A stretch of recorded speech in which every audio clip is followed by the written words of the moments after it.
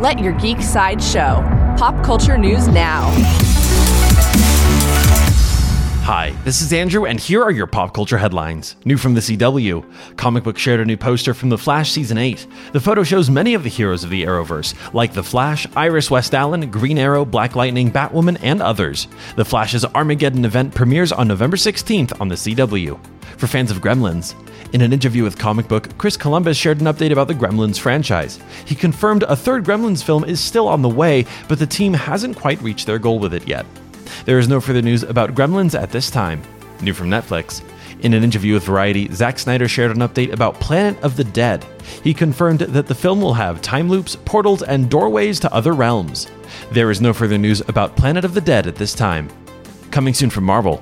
Marvel released a new trailer for Hawkeye. The trailer introduces Kate Bishop's mother, Eleanor, who in the comics becomes a villain. Hawkeye premieres on Disney Plus on November 24th.